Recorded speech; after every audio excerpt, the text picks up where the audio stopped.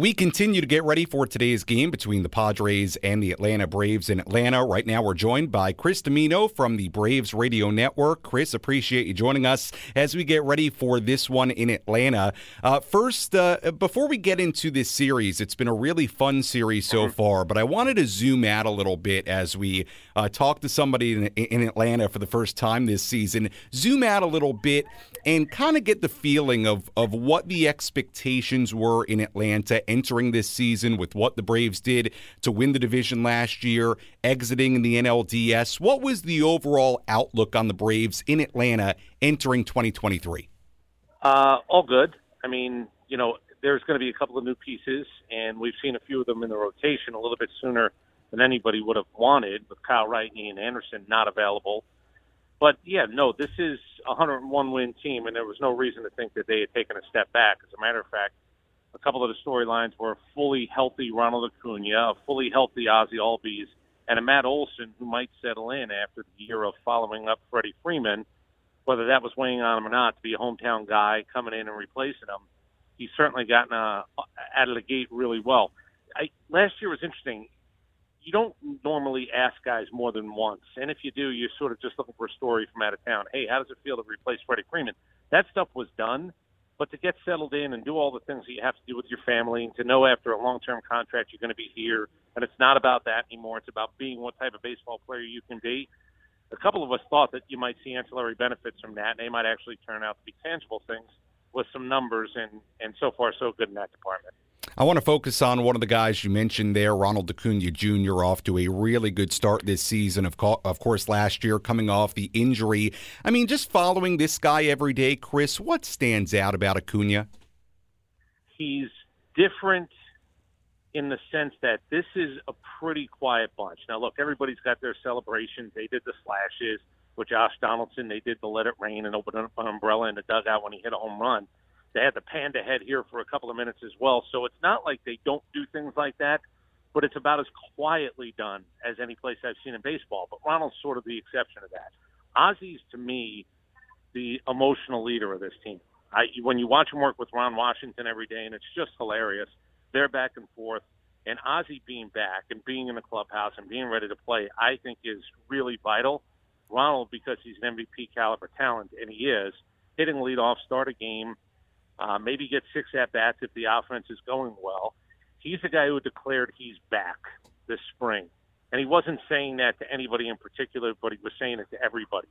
And there aren't many guys in baseball that are willing to sort of say out loud what it is they think they're capable of. But he thinks he's capable of a 40-40 season. And he made a catch last night on Juan Soto. And, I got to be honest with you. At some point his head's going to fall off his shoulders when a guy like Soto signs for $400 million plus after all these $300 million plus deals, because he's locked in, and it's not only $100 million, it's $100 million, but his contract is getting dwarfed by a lot of people. There's a kid, Corbin Carroll, out in Arizona, second-year guy, signed for $111 million. Ronald Acuna is locked up for $100 million. So you certainly have an opportunity to get bang for your buck. He has a chance to play above his contract for the next few years, and you need as many of those guys as possible if you're really going to be a contender.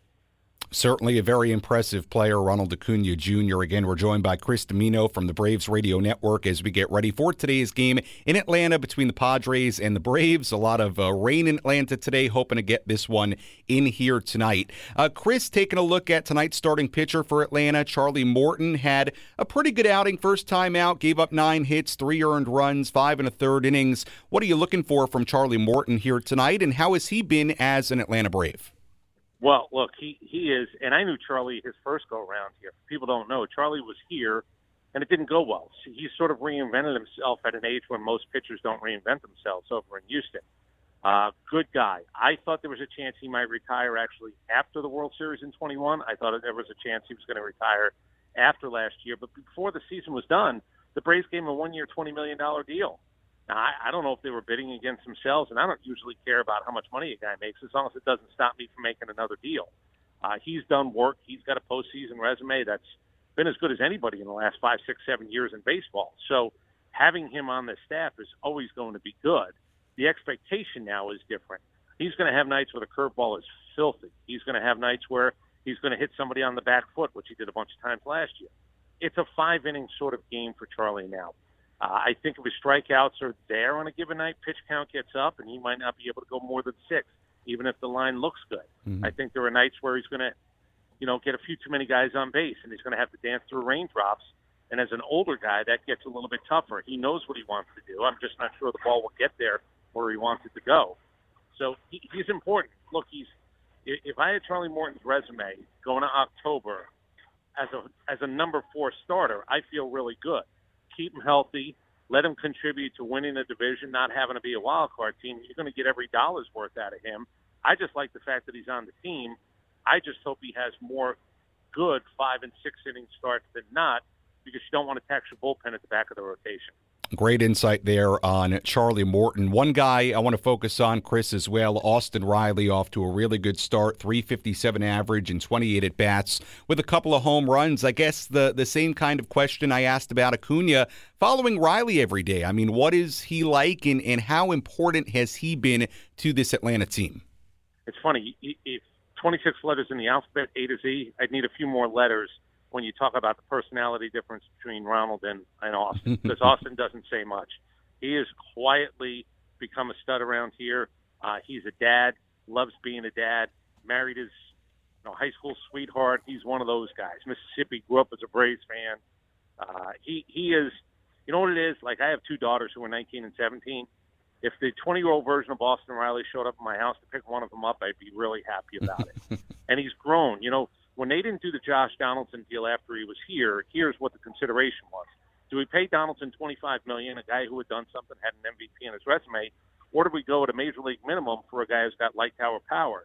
They chose Austin, and boy, has it worked out. I think when I saw the MVP voting a couple of years ago, he was robbed. When I saw the top 10 third baseman that MLB Network did last year before the year started and he wasn't around it, that was ridiculous.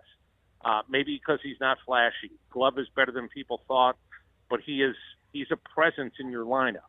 Whether you're going to hit him 4, whether you're going to hit him 5, he gives you an opportunity for 3 runs pretty quickly. And the way he goes about his business, he's made himself a better defender. He is. You'd love to say you'd have 5 of them in the clubhouse. I'm just not sure there are, 5 guys that you can gather up who would be his personality. He loves the game, doesn't want to talk about himself. He'll tell you about what the pitcher did on a night where he hits a 3-run home run to help the team win. Really decent guy who has grown into, he got his big contract, no doubt about it. And he knows the expectations get raised. But if you're going to do cornerstone type things, if you're going to play is there a chance we have somebody that might in someday be put into the same sentence with Chipper Jones? Not necessarily because he's a Hall of Famer, but because he manned that position and nobody had to worry about it for 10 years. He certainly feels like that type of guy.